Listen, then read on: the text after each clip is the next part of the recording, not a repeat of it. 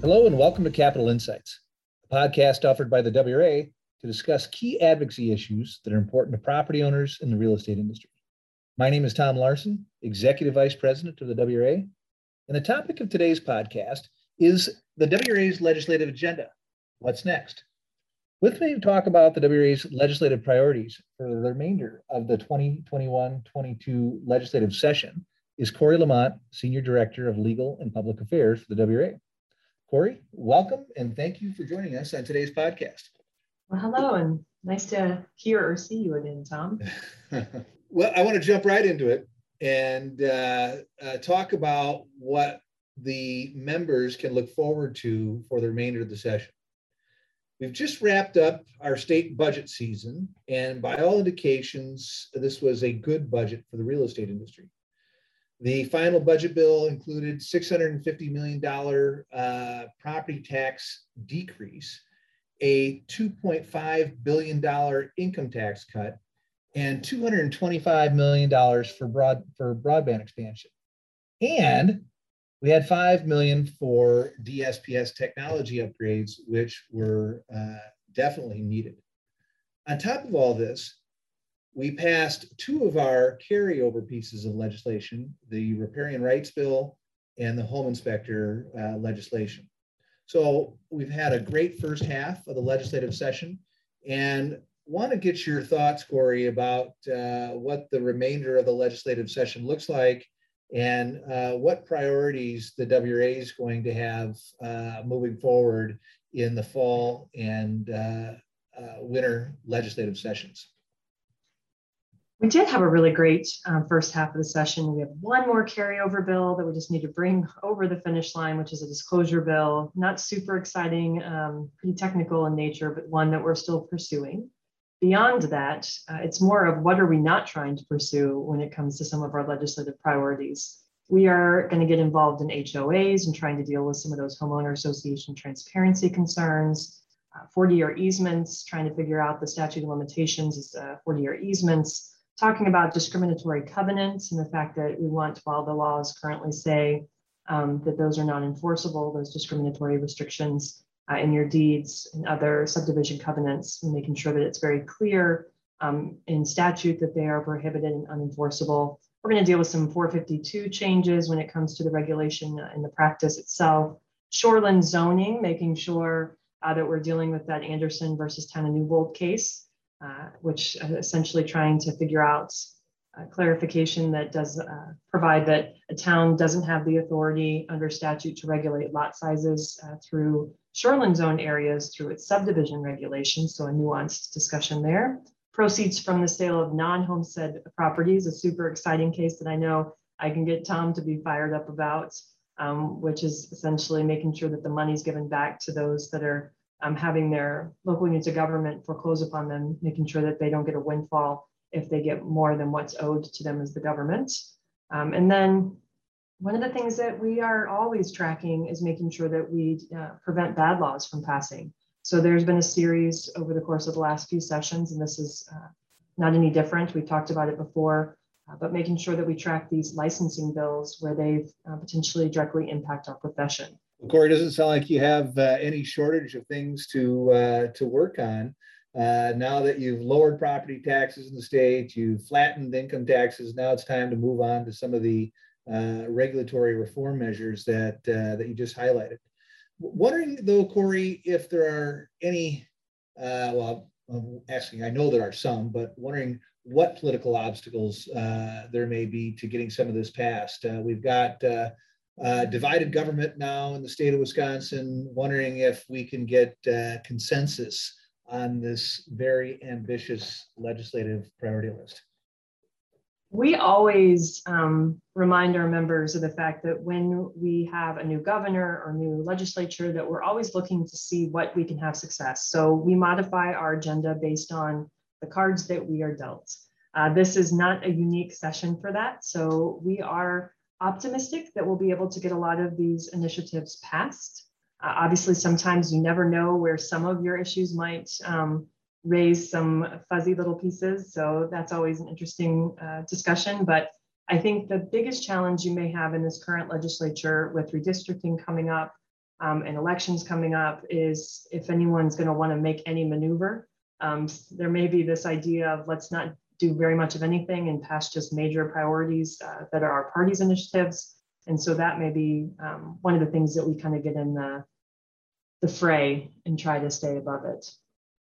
Yeah, positioning for the next election is always a challenge when you get down towards the end of a legislative session. So this session is probably no different than the others because the next election is always the biggest election. Correct. All right, Tom, it's my turn to ask you a question. I never get to do this.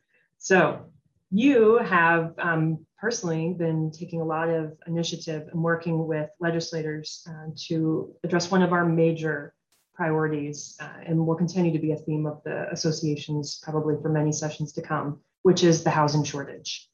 Would you mind giving our 17,000 plus members an idea of what issues that we will be attempting as an association to address the severe shortage of workforce housing in our state? Happy to do it, Corey.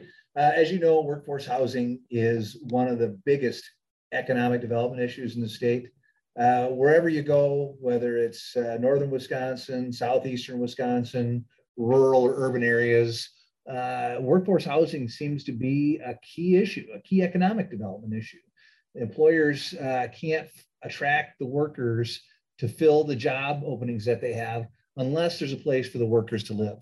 And this shortage of housing that our members see on a day-to-day basis in terms of the limited amounts of inventory they have has a huge ripple effect on the economy. And if we can't attract the workers here to grow the businesses or to retain the businesses, the businesses are going to have a hard time keeping the lights on. And that's going to have a huge impact on Wisconsin's economy in the future. The only good news with respect to this issue is that every state seems to be in the same predicament. So no state has it figured out yet. We have a lot of interest in this issue legislatively. Both Republicans and Democrats have identified workforce housing as a top priority. The challenge is, how do you take that consensus for a key issue like workforce housing and find broad bipartisan support on some of the specifics? And some of the specifics that lawmakers want to see in a comprehensive workforce housing package include things like regulatory reform. How do you expedite the process at the local level to reduce the cost of housing by making it less time consuming and less expensive to build new housing? That's a challenge that lawmakers want to, they want to address. They know it's a big issue. Also, they've seen a lot of federal stimulus money, the ARPA funds, the American Rescue Plan Act funds, go to local units of government. And they would like to see local units of government and even the state government invest those dollars into workforce housing, primarily in the areas of infrastructure. They think if they can invest that money in infrastructure, roads, sewer, sidewalks for workforce housing, that you will lower the costs of housing, which will then create a ripple effect for the community because you'll build more housing, increase the tax base, attract more workers, and it'll be a benefit to the community long term.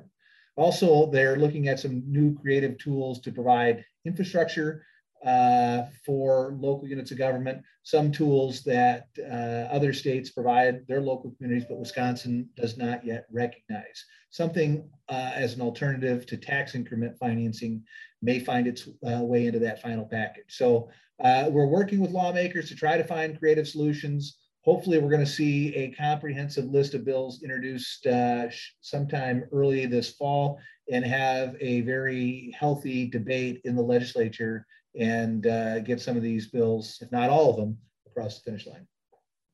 So Tom, and I know a lot of our members they're probably screaming right now when I'm asked this question, but how did we get here? How did we become so upside down in our housing shortage? Yeah, great question. And this is purely supply and demand. For the last decade or so since the recession, we've produced 20,000 fewer housing units every single year than we did on average for the decade prior to the Great Recession. So you have a real shortage of supply. And then we have the biggest generation we've ever had, millennials, starting to get into the housing market. They want to become homeowners. They're leaving the nest of their parents' homes and need housing. Couple that with the second biggest generation, the baby boomers, living longer and staying in their houses for greater periods of time, and you have a huge demand for housing and a shortage of supply, which has led to these major inventory issues that our members have seen, and the lack of housing for workers throughout the state. Well, hopefully we'll be able to find some success with that federal and state stimulus money to incentivize local units of government to help us address the workforce housing shortage. Corey, thank you for joining us on today's podcast and giving us some insight into the WRA's remaining legislative priorities for this upcoming fall session. And to our listeners, thank you for listening today, and please continue to invest in RPAC. RPAC helps the WRA elect the right people into office so that we can get issues like the issues that Corey talked about passed into law and create a favorable regulatory environment for owning, buying, and selling real estate. Thank you.